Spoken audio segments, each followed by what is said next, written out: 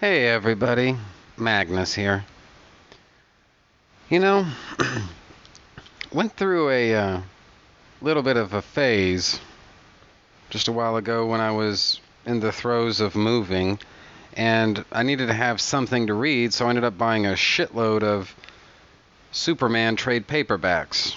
One of which is the title is Superman Daily Planet, and the basic idea behind it is that it's a reprint of a bunch of Superman comics where the Daily Planet staff, or for that matter, the Daily Planet as a location, play a central role in the story here. So, and as you can probably have guessed, the pre-crisis era figures into this pretty heavily. And so, I've been reading through this, and I got to be honest, a lot of these stories, well, some of them are taken from Superman and Action Comics, which, as far as the Silver Age is concerned, that really is a good part of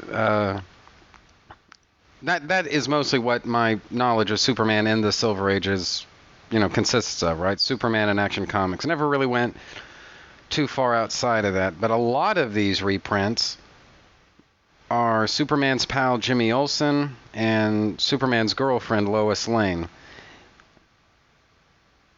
which by implication, I think you could fairly say that I never really paid a whole lot of attention to. So, anyhow, what I'm saying here is that this trade paperback called Superman Daily Planet is, believe it or not, this is my first time reading a lot of Superman's girlfriend Lois Lane and Superman's pal Jimmy Olsen. And I guess I always sort of assumed that this stuff is kind of silly and trite. Even by Silver Age standards, this stuff is pretty fucking unreadable. But I gotta tell you, man, at least the reprints that are included here, these are just sort of fun stories set in the Silver Age era of Superman. But some of these are actually really interesting. Well, I guess you could say they rhyme in the George Lucas sense of the word. And I guess a good example of that is on page 27. This is a story called Perry White, Cub Reporter. Originally presented in Superman's Pal, Jimmy Olsen, number 42, in January of 1960. Writer is Robert Bernstein, penciler is Kurt Swan, inker is John Forte. And the basic pitch of the story is that Jimmy Olsen becomes editor-in-chief of the Daily Planet for a day, while Perry White takes on the job as Cub Reporter. And there's, all kinds of wacky hijinks ensue, and it's a fun little story. And honestly, that was about as much as I thought about it until I got to page 76 in this trade, wherein I came across a story entitled Lois Lane, Daily Planet Editor.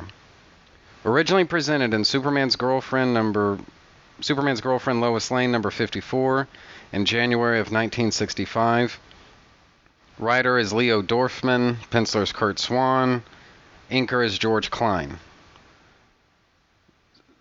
So, different writers, but the same basic idea here. Lois Lane is now the editor of the Daily Planet for a day, and all kinds of wacky hijinks ensue. And I guess it's kind of interesting because the Silver Age isn't really going to be remembered for, I don't know, depth of characterization, right? Generally, a lot of Silver Age stories, they are very plot-driven. And so, one natural consequence of that is that characterization sometimes takes a backseat to exciting shit happening on the page. And certainly these stories are no exception, but whenever you put them kind of side by side with one another, the way that Jimmy Olsen handles being editor-in-chief of the Daily Planet for a day versus the way that Lois Lane handles being editor-in-chief of the Daily Planet for a day, it's just kind of interesting, that's all. I mean, they make fundamentally different decisions, and there are different outcomes. I mean, in both cases, Perry White gets kind of butt-fucked, but otherwise, it's just kind of fun. These are just fun little stories. And honestly, stories like these are everything that make the Silver Age cool to me, you know?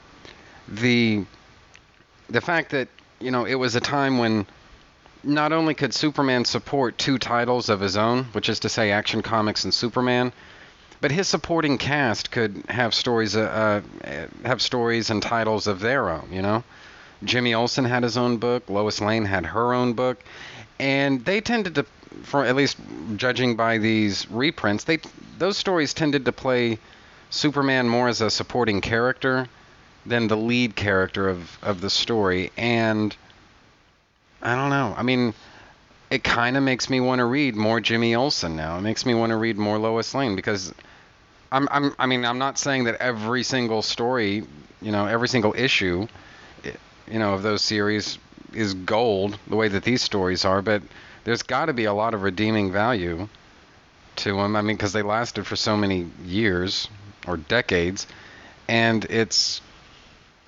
I don't know. It's just, to me, this is what makes the pre-crisis Superman, and specifically the Silver and Bronze Age Superman, just cool. So, anyway, there's really no deeper meaning to any of this stuff. I just thought it was really interesting, and I wanted to talk about it for a little while, and now I have. So, there you go.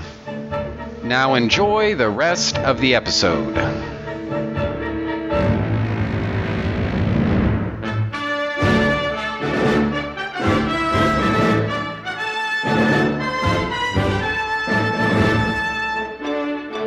Your attention, please. This is a piece of art. His Kryptonian biological makeup is enhanced by Earth's yellow sun. Dr. Doom wears body armor to conceal his own mangled form. Worst episode ever. Why? Who shot first? Yeah. Who gives a shit? It's what's called super nerd nitpicking over something that's not really that important.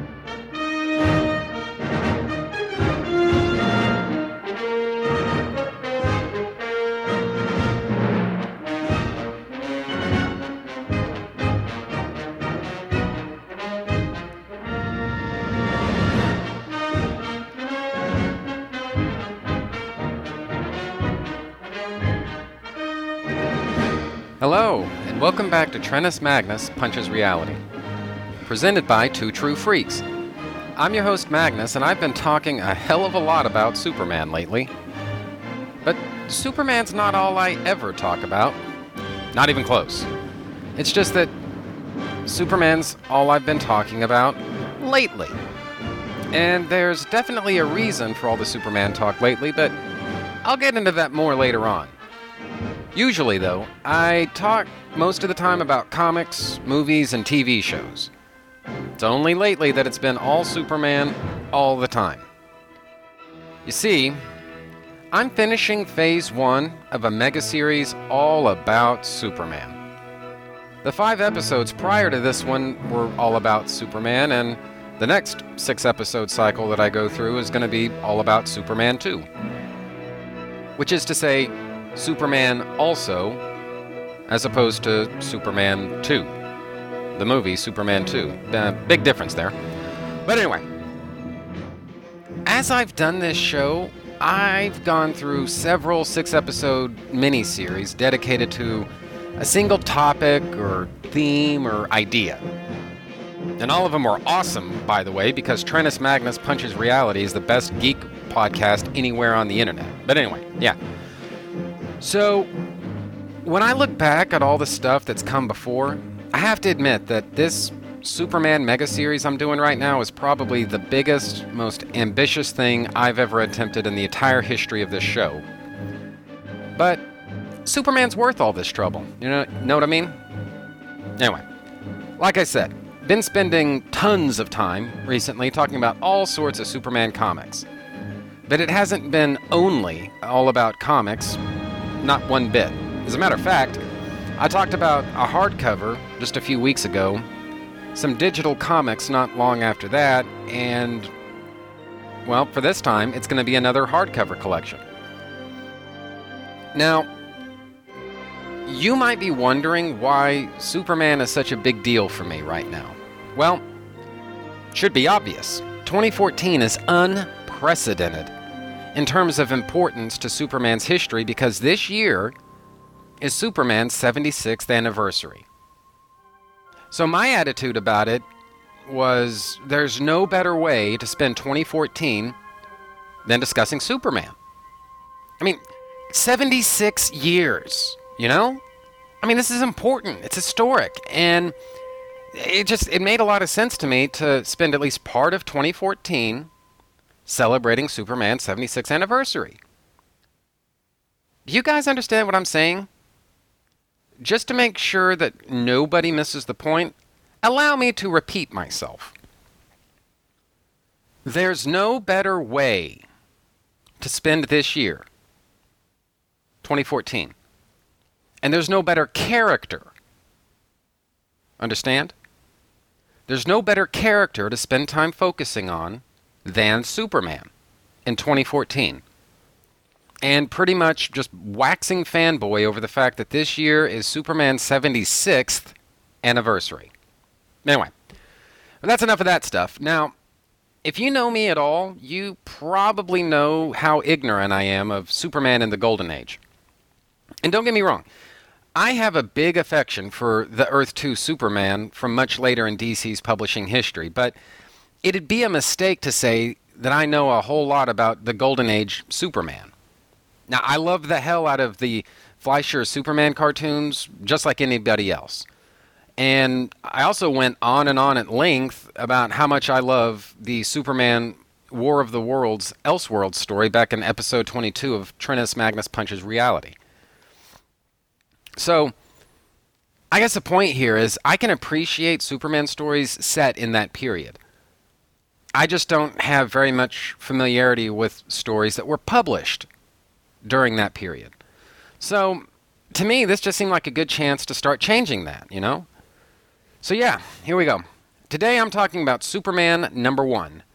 And I mean the real Superman #1. No new 52 bullshit going on here. This is a real deal. Cover date is 1939. On sale date is May 18th, 1939. Cover price is 10 cents. Writer is Jerry Siegel. Artist is Joe Shuster. Editor is Vincent A. Sullivan. The first story that we come to is titled Superman, Champion of the Oppressed. Superman, a man from a dying planet where civilization was far more advanced, came to Earth as a baby. A kind farm couple find the boy and raise him as their son, Clark Kent. The boy develops incredible powers as he matures. Following the death of his foster parents, Clark begins using these amazing powers to benefit mankind as Superman, champion of the oppressed. All of this is merely an introduction for the next story, which is entitled War in San Monte. Clark tries to gain employment at the Daily Star, but the editor does not wish to hire him. Kent, as Superman, learns of a gathering lynch mob. He investigates and saves the life of Sims, a prisoner who reveals that he's not the murderer. B. Carroll is. Clark phones in the story and is hired. Superman then visits B. Carroll, confronting her with the murder of Jack Kennedy. No relation. B pulls a gun on Superman, but he stops her and forces a confession from her. Publicly revealing himself for the first time, Superman brings confessed murderess B. Carroll to the governor's mansion in time to prevent the scheduled execution of Evelyn Curry, the woman accused of the crime. When he changes into his disguise of Clark Kent, he reports to his newly acquired job as a reporter at the Daily Star. In the newsroom, Clark receives a tip concerning a wife beating. Arriving as Superman, he gives the man a taste of his own medicine before turning him over to the police. Later, Clark asks pretty reporter Lois Lane for a date. Lois reluctantly goes out with Clark, but is disgusted when he won't stand up to some hoodlums who harass Lois. Lois leaves the club, but she's kidnapped by Butch Mason, one of her assailants. Clark dons his costume and overtakes Butch's car. He rescues Lois and leaves Butch behind for the police. Clark's later assigned to cover a war in the small South American country of San Monte. Before he makes the trip, Clark travels to Washington, D.C. and sees Senator Barrow speaking to lobbyist Alex Greer concerning a Senate bill. Leaping around the city with Greer tucked under his arm, Superman tries to force Greer to tell him who's who's behind the corrupting of Senator Barrows. Eventually, Greer, scared shitless by Superman's display of power, confesses that the man behind everything is Emile Norvell. Meanwhile, war is brewing in San Monte, and Emile Norvell, a wealthy munitions manufacturer, is profiting from selling arms to both sides of the conflict.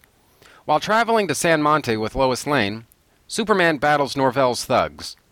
Once in San Monte, he forces Norvell to join the army and demonstrates to him firsthand the horrors of war. Meanwhile, Lois has been arrested as a spy, and Superman must save her from a firing squad. Ultimately convinced that war must be averted, Norvell returns to the United States vowing, "The most dangerous thing I'll manufacture is a firecracker." Then the Man of Steel brings the commanders of the warring armies face to face, where they discover they've been manipulated and have no real quarrel with each other, and thus, war is averted. The end. The next story is Superman battles death underground. The story opens as Superman saves a group of miners from a collapsed mine. Sensing a greater problem, he investigates charges of unsafe conditions as Clark Kent. Mine owner Thornton Blakely insists that the workers caused the problems and his mines are safe. During the night, dressed as a miner, Superman steals into a party Blakely is throwing. As a lark, Blakely decides to move the party into the mine, where Superman surreptitiously causes a cave-in. When Blakely tries to use the safety devices installed for such occurrences, he discovers that they don't work. After the trapped party-goers all collapse, Superman clears the way to safety. Now convinced, Blakely declares that his mine will be the safest in the country and his workers the best treated. The end. The next story is entitled, Superman, Gridiron Hero. Overhearing the crooked college football coach of Dale University plotting to stock his team with thugs to defeat Dale's major rival, Cordell University, Superman decides to take action. He imprisons and then takes the place of a member of Cordell's team whom he closely resembles, Tommy Burke, the team's so-called champion benchwarmer. With his powers, Superman quickly impresses Cordell's coach and is put out on the roster for the championship game against Dale. Prior to taking the field, Superman, as Burke, confronts Dale's coach and threatens to expose the coach's scheme. The coach instructs his hired thugs to take down Burke, which is Superman in disguise, but Superman proves to be more than a match for Dale's ringers. Shamed, Dale's coach resigns his position, and Burke resumes his identity to enjoy his newfound fame and an early retirement from football. The end. So, what did I think? Honestly, I'm pretty impressed. All of these are, especially the first one, which is to say, War in San Monte, but all of these are fairly high-concept stories, considering that we're talking about the Golden Age. Now, a lot of us in general, and me in particular, we tend to associate fairly simple black and white conflicts with this time in comics, but the stories here in Superman #1 are more complicated than that. Especially for War in San Monte, there are layers of motivation. Different characters have different agendas. And the conflicts aren't necessarily completely black and white. Also, there are some twists and turns in the stories. Not huge ones, but they're there. War isn't happening between the two nations because one of them is good and the other one's bad. Instead, it's happening because a munitions tycoon is coercing both sides into conflict so that he can profit from their weapons purchases. Another interesting thing is Lois is portrayed from the get-go as a headstrong, brave career woman, while B. Carroll and Lola Cortez are positioned as very clever and very dangerous enemies. And keep in mind, guys, Superman debuted in a time when women were usually thought of as being significantly less than men, less intelligent, less responsible, and other things. But Lois Lane, B. Carroll, and Lola Cortez suggest that Jerry Siegel had relatively progressive views of women, considering the time in which he lived. I mean, women could be successful and career-driven, or they could be deadly adversaries, or any number of other things. So, I guess what I'm saying here is that these aren't exactly simple morality tales by any stretch of the imagination. A lot of conventional wisdom of the late 1930s is called into question as you make your way through Superman #1. Especially in Warren Sanmonte, nothing is what it seems in these stories. Now, I guess as far as women are concerned, I'm not saying that Jerry Siegel had a completely modern understanding of women, and I'm not criticizing him for that either, but there is and I guess, maybe something that just kind of, the exception that maybe proves the rule is the example of Tommy Burke having problems with his girlfriend Mary because he's not cutting it as a football player, and so because of that, she dumps him for a more successful athlete. But in general, what you need to acknowledge is that the conflict in that story, Superman and the gridiron thing, the conflict in that story has to come from somewhere, and Mary's ultimatum is as good a place as any. Still, that gridiron hero story, it's kind of weird, and then it starts off with a sort of hit and run that ultimately means absolutely nothing. It was pretty much just a contrivance for Superman to get into the story about the football game between Cornell and Yale. Cordell University and Dale University. Now, I realize that this was the golden age, and stories weren't told the same way back then that they are now, especially in comics, but honestly, this really is beyond the beyond. The first couple of pages in this story are pretty much total contrivances to get Superman involved. That's it. Now, I'm not going to go too hard on it because of that, but it still needs to be pointed out, Another interesting thing is that most of the crucial elements of the Superman mythos, such as his origins from Krypton and being raised by the Kents, hiding his powers from the world until adulthood, whereupon he becomes Superman, going to work for a great metropolitan newspaper, all that shit. It was all there right from the start.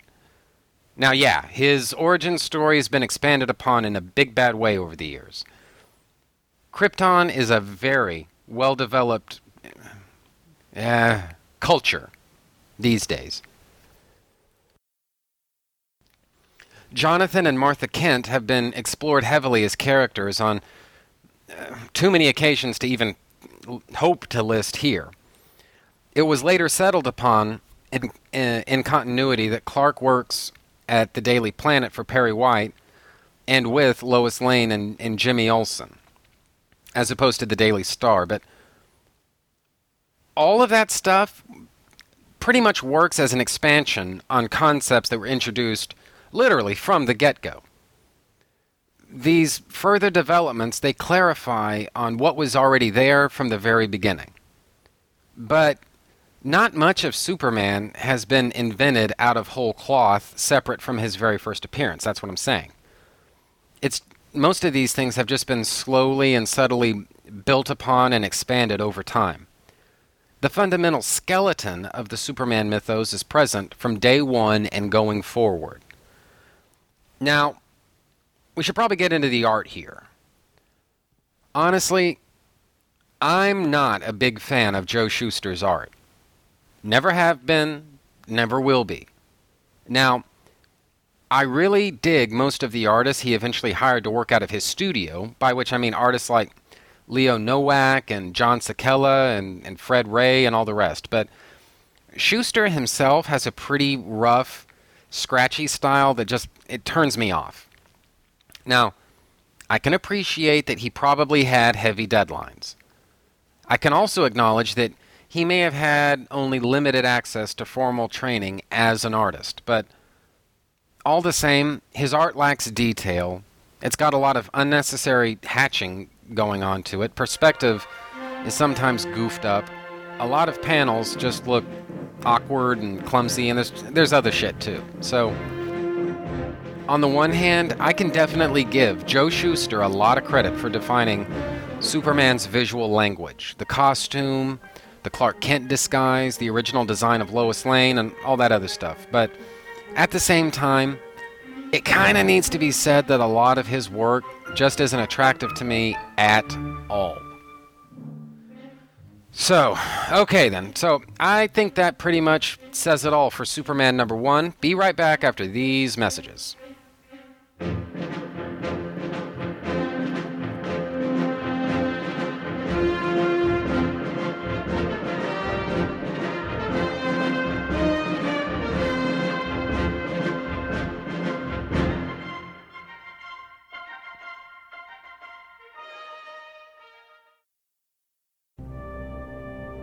You are cordially invited to attend a podcast that observes the unfolding events of history. Come with me and observe the birth and growth of a legend. From the pages of a 10-cent pulp comic book to the newspapers, radio program adventures, theatrical films, and more.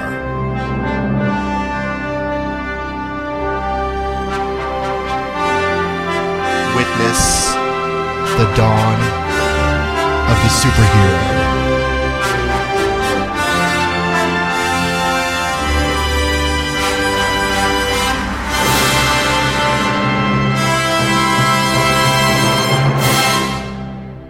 Golden Age Superman. Available on iTunes and at goldenagesuperman.libsyn.com. Every legend has a beginning.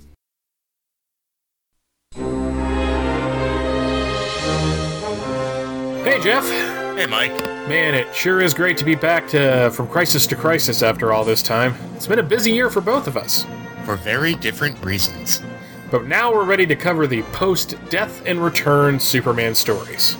Yeah, and we're about to start the books that came out in 1994, which means that we have so much to look forward to, like Bizarro's World, The Battle for and Fall of Metropolis, Superman Doomsday, Hunter, Prey, Worlds Collide. Well, you're looking forward to that one. Oh, bite me. 0 Hour, 0 Month. and right there at the end we have Dead Again. And don't forget the Elseworlds annuals as well. Well, most of them anyway. Yeah, some of those really did suck, don't they? But From Crisis to Crisis is back. New episodes will drop on Thursday, just like before. You can find the show at the Superman homepage, www.supermanhomepage.com, as well as at the Superman Podcast Network, which is at www.supermanpodcastnetwork.com. And we also have a Facebook page that you can like by going to www.facebook.com/FromCrisisToCrisis, a Superman podcast.com. Is it .com on there? No, it's not. No .com. Forget that. So From Crisis to Crisis is back, folks, and better than ever. Well, I'm better than ever. You need some work. No, shut up. No, you shut up. No, you shut up. No, you shut up. No, you shut up. No, you shut up. No, you shut up. From Crisis to Crisis, You suck. a Superman podcast, covering the post-crisis adventures of Superman, 1/2 month at a time.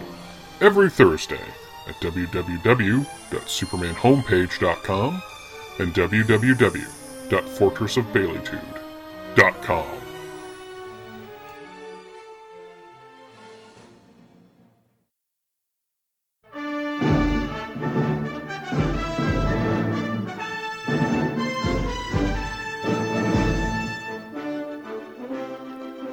Okay, I'm back now, and I'm continuing my foray into Superman's Golden Age adventures. In this segment, I'm going to talk about Superman number 2. Cover date is fall 1939. The sale date, approximately, is August the 22nd, 1939. Cover price is 10 cents. Writer is Jerry Siegel. Artist is Joe Shuster. Editor is Vincent A. Sullivan. The first story is entitled The Comeback of Larry Trent. Superman saves the life of a boxer who's trying to commit suicide. The boxer is Larry Trent, ex-heavyweight champion. Larry explains how he was set up to lose and is now pretty much down and out. Superman vows to replace Larry and help him regain his title. Disguised as Trent, Superman wins several amateur bouts which earn him an appointment with crooked fight promoter Jock Kane. Kane sets up a bout between Trent and Slugger Barnes. Superman makes Barnes look bad and begins his road to the title. Along the way, Superman spars with a real Trent in order to get him back into shape. Trent's old manager, Tom Croy, tries to set Trent up again by drugging him during a title bout. The real Trent is ready to fight, so Superman lets him fight the bout while he handles Croy and some racketeers. Trent wins back his title and his confidence. The end. The next storyline is entitled Superman Champions Universal Peace. Clark Kent reports on a new gas invented by Professor Runyon, which is deadly and no gas mask can protect you from. 3 racketeers led by Bartow burst in and demand that the professor turn over his formula. Later, Professor Runyon is found murdered and the formula stolen. Superman follows the 3 crooks to the warring country of Boravia.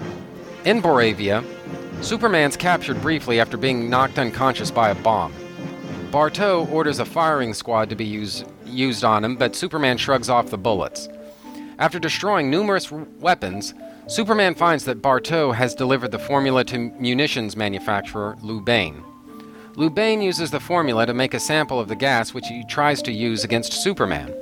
The gas doesn't affect Superman, but it does kill Lou Bane. Superman then forces the nation's leaders to make peace before traveling home to ensure Bartow is arrested for killing Runyon. The end. The next story is entitled Superman and the Skyscrapers. Superman keeps a lookout for sabotage of a building which is under construction. 5 deaths have occurred due to accidents near the building. The Man of Steel spots a night watchman sabotaging a girder. He stops the man and forces him to give up the name of his employer, Butch Grogan. The man then dies of a heart attack. Superman confronts Grogan, who was hired by a rival construction company, Acme, to slow progress on the building and ruin the reputation of Bruce Constructions. Grogan is shot fleeing from police, but not before warning Nat Grayson, president of Acme, about Superman. Locked in a metal room, Grayson hides from Superman and uses explosives against him. Superman survives and rips through the steel barricade. He forces Grayson to confess, which earns him a date with the electric chair. The end. So, what did I think? Well, what's interesting is that these stories are all reprints of the Superman newspaper strip. That sets the second issue of Superman apart from the first issue, which mostly reprinted the first 2 issues of Action Comics. I mean, yeah, they did a little bit of expansion on it, but basically Superman number 1 reprints Action Comics. Superman number 2 also has, and I guess because of the fact that it was originally sourced from newspaper strips, that has some impact on the quality of the art, especially the comeback of Larry Trent, which just has a very newspapery type of feel to the art. The stories themselves are pretty much on par with Superman number 1. But at the same time, there's some interesting character development going on here. For one thing, the comeback of Larry Trent shows Superman impersonating Larry Trent as a boxer to get him back in the business.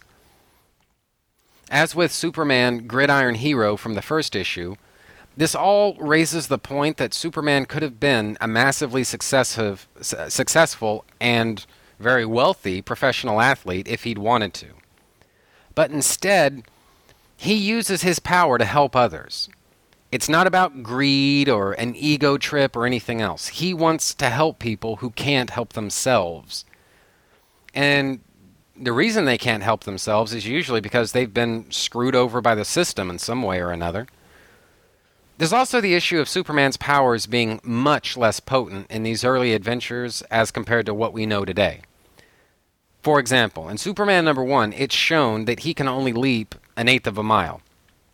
And while Superman's definitely bulletproof, he says that a speeding train would kill him in the first issue of Superman. In Superman Champions World Peace, again from the second issue, he's knocked out by a bomb. So, I guess my point here in all of this is that it kind of says a little something about how much Superman's powers have evolved over the years. In fact, you know what, now that I think about it, you could kind of compare this to Superman's limitations here. I mean, you could kind of compare Superman's limitations in these 2 issues with the range of powers most Marvel characters tend to have. You see, DC characters tend to be absurdly powerful, while Marvel characters tend to have either one massive superpower, or else they have a variety of fairly low-level powers. Make of that whatever you want. You can also compare Superman's limitations in these, early on in the Golden Age to Smallville, the TV show, where teenage Clark in the first season isn't exactly invulnerable, so much as he's really, really tough. And obviously there's the fact that he can't fly, and he's got tremendous superhuman strength, but he only has X-ray vision as far as vision powers are concerned. Now, that's more than tough enough, but it's basically, it's not as powerful as Superman is usually understood to be. So, except for the X-ray vision, it sounds... Clark's powers in the first season of Smallville sound pretty similar to what the Golden Age Superman's power levels are like. So, I guess those of you who don't like Clark's range of powers as they're shown in Smallville can all read these issues and kiss my ass. Oh yeah, one other thing. I said that I was going to be covering a hardcover this week, but I didn't actually explain what exactly this hardcover was. Basically, this is Superman Archives Volume 1, which basically this was reprinted in, I want to say it's like 1990? 1989? Yeah, actually now that I think about it, yeah, it's 1989. And basically it used a pretty innovative method of reprinting these stories because I guess DC didn't have access to original negatives. And so basically what they did was they devised a method of, I guess, bleaching original copies of these comics. Now, it is kind of horrifying to think that, 4 issues of Superman, that is to say, Superman number 1, 2, 3, and 4, pretty much had to be sacrificed in order to make these archive reprints, or at least the first edition of it. But that's just how things had to be. And basically what the method of it goes basically a little something like this. I'm not sure what exactly this guy's job at DC was, but a DC employee named Greg Theakston developed a process whereby you could bleach comic book paper, newsprint, in a way that removes the coloring. Everything except basically the black line, right? You could remove all of that stuff, all of the coloring, and then scan that into a computer and then use that as your negative to facilitate reprints. This process was called Theakstonization, named after the creator of it, Greg Theakston.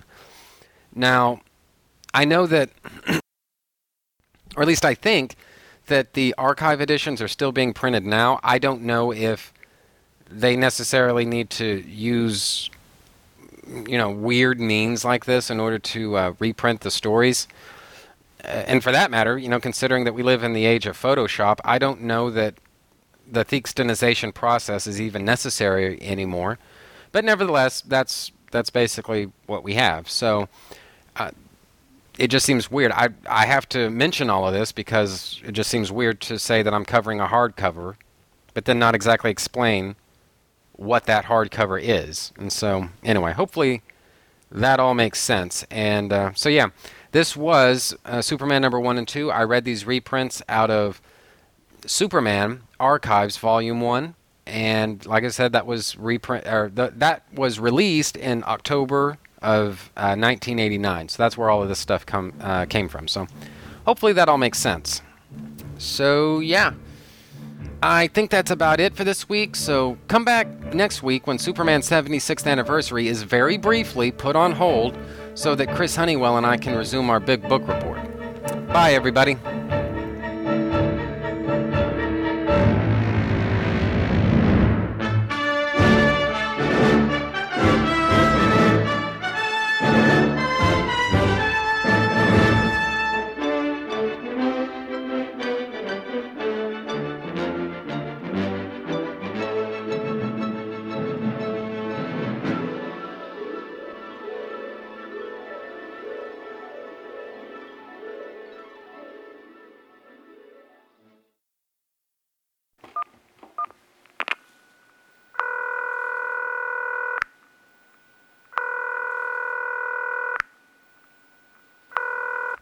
Hello and thank you for calling the Tales of the Justice Society of America 24-hour live human being customer service hotline. Hello, Unfortunately, all of our representatives are sleeping, busy. All of our representatives are busy right now. But if you stay on the line, your call will be answered in reverse Hungarian alphabetical order, starting with the letter D. Okay.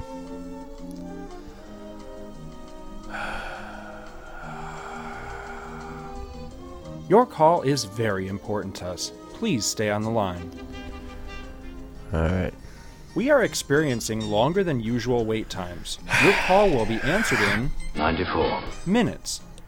Please continue to hold. Your call is extremely important to us. Please stay on the line. Check us out on the web at www.twotruefreaks.com.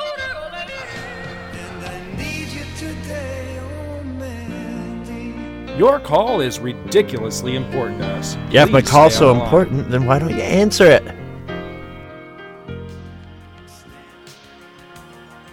What the f*** is taking so long? You may be asking yourself, what the f*** is taking so long? Please be assured that we'll be with you shortly. Please continue to hold. Answer. Answer the goddamn...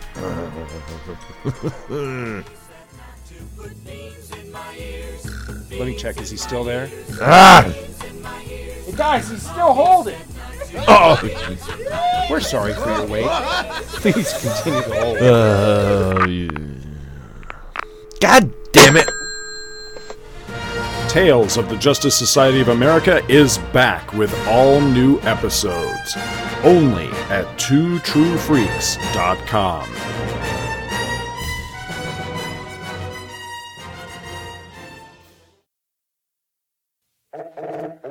If you like strange pop culture, if you like obscure stuff that you wish you'd have heard of years ago and you don't know what it is, if you like just that kind of stuff, old radio, obscure, unmarketable pop culture, strange chiptune music, all sorts of things like that can be found on the Quake Reversal satellite on Overnightscape Underground at onsug.com.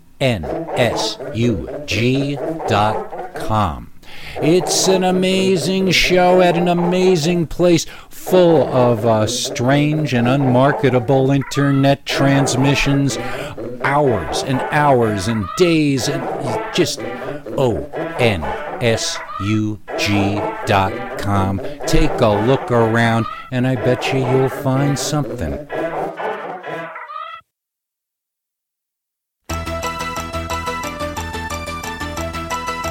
You know, a dear friend once said to me, it's a lot of fun when everyone's a dork of some sort or another.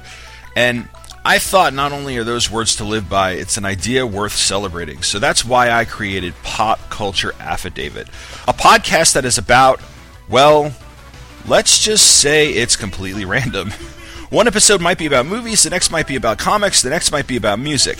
All that matters is that I'm giving you a recap and critique of stuff I enjoy and you're having as much fun as I am, or at least I hope. So join me, Tom Paneris, for Pop Culture Affidavit, the sworn testimony of a dork.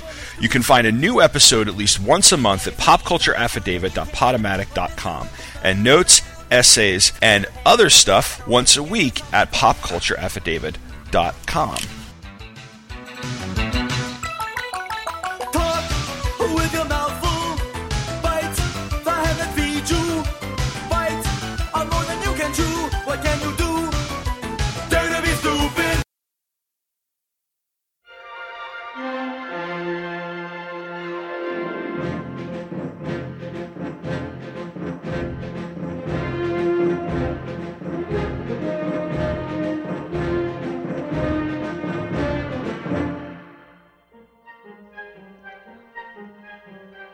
Okay, I'm back now, and I've got a little bit of feedback to sort through here. First up, I received an email dated April the 1st. This comes from my loyal subject, Socrates Alvarez III. Email is entitled, Dave is Awesome. Let me just put the email on pause here and say that what I think he's referring to is my Shoot the Shit episode with J. David Weeder, the host of Dave's Daredevil podcast and co-host of the Starman Observatory. And basically, it was on that day that I released a Shoot the Shit episode with Dave, and so I think that's what he's referring to. Anyway, Socrates writes, "Great Trentus. Awesome show. Dave does a great job on his Daredevil podcast." Yes, he does. "It was pretty cool to hear both of you chat about Daredevil. DD has grown to become my favorite Marvel hero. Bendis is mostly meh, but his DD run was fantastic. I don't have Miller's complete run, but I agree with your opinion that Bendis' run on DD should be placed higher than Miller's. I also like DD as leader of the Hand, but a change like that would undoubtedly sour the majority of DD faithful." Let me just put your email here on pause and say, I thought I would catch a lot more flack for placing the Bendis run higher than I do the Miller run on Daredevil, but so far it really has not happened. So far, honestly, a lot of people seem to agree with that, and that actually kind of makes me glad, because I gotta say, and I honestly don't remember everything that I said about Daredevil in this episode, forgive me, so if I repeat myself, well, you'll know why. But my view of it is that Miller's run, as much as that reinvigorated the character and as many new ideas as he brought to the table, and honestly, as much as he, in some sense, kind of reinvented what is possible to do with comics, with his Daredevil run, I always kind of felt like, as good as all that stuff was, it ultimately, the long-term effects of that basically came to be that Daredevil couldn't be anything other than basically sort of warmed over Frank Miller. And I'm not completely exempting Brian Michael Bendis from that, but what I will say is that he definitely took the character in new directions, and I think this was the first real break from the Miller Daredevil that we'd gotten probably since Miller first came along. And so, to me, the darkness of the Bendis run, which I realize you didn't mention, but nevertheless, I'm bringing it up because I know somebody out there listening is probably thinking about it. No, if anything, Bendis probably made the book even darker than it had been up to that point. But he broke away so much from what Miller did, while at the same time still not completely fucking disowning Frank Miller, that I honestly feel like that means that we get to put Bendis higher up the scale than Miller if we so choose. And honestly, that's just kind of the way that I feel about it. Now, some of you listening probably read the Bendis run as it was coming out, and so you maybe have a different perspective on it than I do. And if that's how you feel about it, dude, God bless, all right? Because I honestly cannot really argue against that. I read a whole lot of this, not in trade, but it was single issues, but I sort of binge read. So I want to say there was probably over the course of something like 3 or 4 months, I pretty much knocked out the entire Brian Michael Bendis run on Daredevil. And so I'm coming at this from a very different point of view than I think a lot of you probably are. So if you read that stuff as it came out and it sort of rolled off you, well, number one, honestly, I'm not picking on you. But number two, you know what? This may be something that you want to go back and reread, Maybe there's something there that you sort of overlooked at the time because you're sort of lost in, I guess, maybe the best way to put it is the kind of month-to-month minutia of it, So, I don't know. Anyway, it's just something to think about. That's all I'm saying. So, just think about it. Just reread it. Getting back to the Socrates email, though. Socrates writes, "On another note, I like your coverage of Red Sun. I think the ending of Superman Red Sun explained perfectly how Superman, being an alien, quote-unquote, being a being from an alien, quote-unquote, planet, looked completely normal. I've heard it mentioned that Krypton had gravity, or rather higher gravity, and a dying red sun. Both would produce vastly different physical changes between the way humans and Kryptonians appear, how their limbs move, etc. I also like that Superman was a direct descendant of Luthor, almost creating a crazy-ass Oedipus-like story. I'm going to put your email back on pause here and say, you know what? That is actually one of the things that really worked for me when I first read Red Sun. If somebody had spoiled that for me going into it, I truly believe that that would have ruined the story for me. And that twist coming as it does sort of at the very last minute, it just works for me. But you also get that sort of interim where between the death of Lex Luthor and then, I guess, the death of Earth in the very distant future, Earth, you have all of these descendants of Lex Luthor doing these crazy, crazy, just amazing scientific advancements, you know? And honestly, I don't remember every single thing. The thing that really stands out in my mind is whichever Luthor descendant it was that was the Necronaut and was the first man to set foot in the afterlife. That was one thing that just seemed like such an insane, crazy, just cool Silver Age idea. Just imagination overdrive that stuff like that ultimately is what helped sell it for me. So honestly, all of this is a really long way of saying that I really do agree with that. And like you say, it actually does kind of go a long way towards explaining how it is that humans and Kryptonians look so similar to each other when the conditions under which both of them thrive would ultimately, like you say, it would result in them looking very different from one another. So, like you say, that works for me. So all around, I really dig Red Sun. I think a lot of Elseworld stories, especially Superman Elseworld stories, are kind of meh, but that one really does work for me. So anyway, getting back to the Socrates email, he writes, "These are the things that bounce in my head while driving or reading comics. Thanks for the inspiration. Best regards, Socrates S. Alvarez III." So thank you, Socrates, for your inspiration, because honestly, it's feedback that I think ultimately keeps any podcast going. And to me, that's ultimately what really counts. And so thank you. I do appreciate you taking the time to write in. And for those of you listening who'd like to write in, you can do so by emailing me at trentusmagnus@gmail.com. That's TRENTUSMAGNUS@gmail.com. trentusmagnus@gmail.com. That's where you can reach me. Next, I've also got an iTunes review to sift through here. Basically, this is, I think, my very first 3-star iTunes review that I've ever received. I'm certainly at a loss to think of any other ones that I've ever gotten. And so, anyway, to kind of get into it, this is actually sort of a long one. The review is entitled "Good but Tedious at Times," and it's written by Newton North, dated April the 12th, 2014. Newton North writes, "Let me start off by saying that this podcast is fairly enjoyable, and I definitely recommend it. The host clearly has a passion for what he's discussing, which always makes podcasts fun to listen to.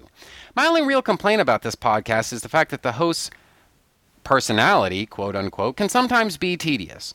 And I put personality in quotes because it feels like he's trying too hard to play a character, which in this case is a, quote, I'm outrageous and you never know what I'll say next, unquote, kind of character. It feels like he's really working too hard to shock and shake up the listener with his, can you believe I said that kind of rhetoric? It feels rehearsed and phony, not to mention totally unnecessary. This host commits the cardinal sin of podcasters, assuming he's as interesting, or more interesting, as the subject matter he's covering. I'm not suggesting this guy's life is boring, I don't even know him, but I am saying that hearing someone rant about how they don't care what you think isn't terribly funny or interesting. What is interesting is hearing a host's opinion on why they feel the way they feel, or sharing personal memories about what they're discussing, or anything that they can add that's uniquely them. This is what makes the best podcasts stand out. They're not people trying to emulate actual radio shows. They're just regular people sharing their own unique viewpoints on topics they and you are passionate about. In the case of this particular host, I wish he'd just stick to discussing what he loves and why he loves it, rather than wasting time trying to cultivate a character that's unnecessary and often tedious. Note to podcasters, the real you is far more interesting than the fake you could ever be. Also, I gotta say, the tremendous amount of swearing is fairly obnoxious after a while.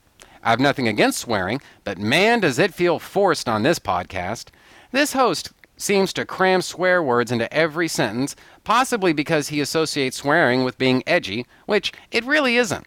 With swearing, a little goes a long way. I wish you'd cut back on it because it pulls you right out of the moment. I'll wrap up by saying I know it sounds like I've been extremely negative in this review, but as I said at the start, this is a good podcast and I do recommend it. It's interesting and often fun, and the host clearly loves the subject matter, which, for my money, usually makes for a great podcast. I just wish the host would focus more on his passion and less on his personality. You don't need to be edgy or cool to be a podcaster. You just have to be yourself. And again, that was entitled Good But Tedious at Times by Newton North, dated April the 12th, 2014. I guess my response to that is, eat me. By any chance, did that sound rehearsed? So, I think that's pretty much it for this time out. So, once again, you can reach me at trentusmagnus@gmail.com if you want to send me an email, or you can seek me out on iTunes by searching for Two True Freaks Presents Trentus Magnus Punches Reality. And, of course, all of your iTunes reviews are going to be read on the mic. So anyway, so that's it for me this week. Next week, I honestly can't remember if I've mentioned it yet or not, but next week is going to be another episode of the Big Book Report, and so I think that's pretty much it. So, bye everybody. See you next week. Okay, so I think that's just about the end of that. Trentus Magnus Punches Reality is a proud member of the Two True Freaks podcast network. You can find the home for Trentus Magnus Punches Reality at twotruefreaks.com, which is spelled TWOTRUEFREAKS. You can also find it on Facebook just by searching for Trentus Magnus Punches Reality. There you can interact with your fellow listeners and also see notifications of new episodes when I put them up. You can friend me on Facebook by searching for Trentus Magnus, which is spelled TRENTUSSMAGNUSS. You can email me and my parole officer at trentusmagnus@gmail.com, which is spelled TRENTUSMAGNUS. Do you have a suggestion for a topic? Feel free to email me, and I might consider thinking about the possibility of potentially discussing whatever you have in mind someday. And that's a promise. Did you know? You can sponsor any episode of this or any other of your favorite Two True Freaks affiliated shows. That's right. Simply click the PayPal link, donate any amount at all, tell us which show you're choosing and what message, if any, you'd like us to read on your behalf, and you will be an official sponsor of that show's very next episode, with your message read in the show's opener. It's that easy, and there's no minimum donation. Be a show sponsor today. If you shop at Amazon.com, please consider using the link at twotruefreaks.com to shop there. If you use this link to go to Amazon and then you shop, Two True Freaks gets a cut of what you buy. It doesn't cost you anything extra, and it really helps the freaks out. You get to shop as usual and help out the Two True Freaks at the same time. Do you have a podcast of your own? If so, why not record a promo for me to play on my show? It's quick, easy, and can help you spread the word about your show. I'm always looking for more promos to play. Keep it fairly short, and yours could be next. My promos can be found at this show's homepage for those interested. Just look for the promo section. The contents of this podcast are fictitious, hypothetical, and probably completely unnecessary. Any similarity to living persons or real-life events is purely coincidental and void where prohibited by law, some assembly required, batteries not included.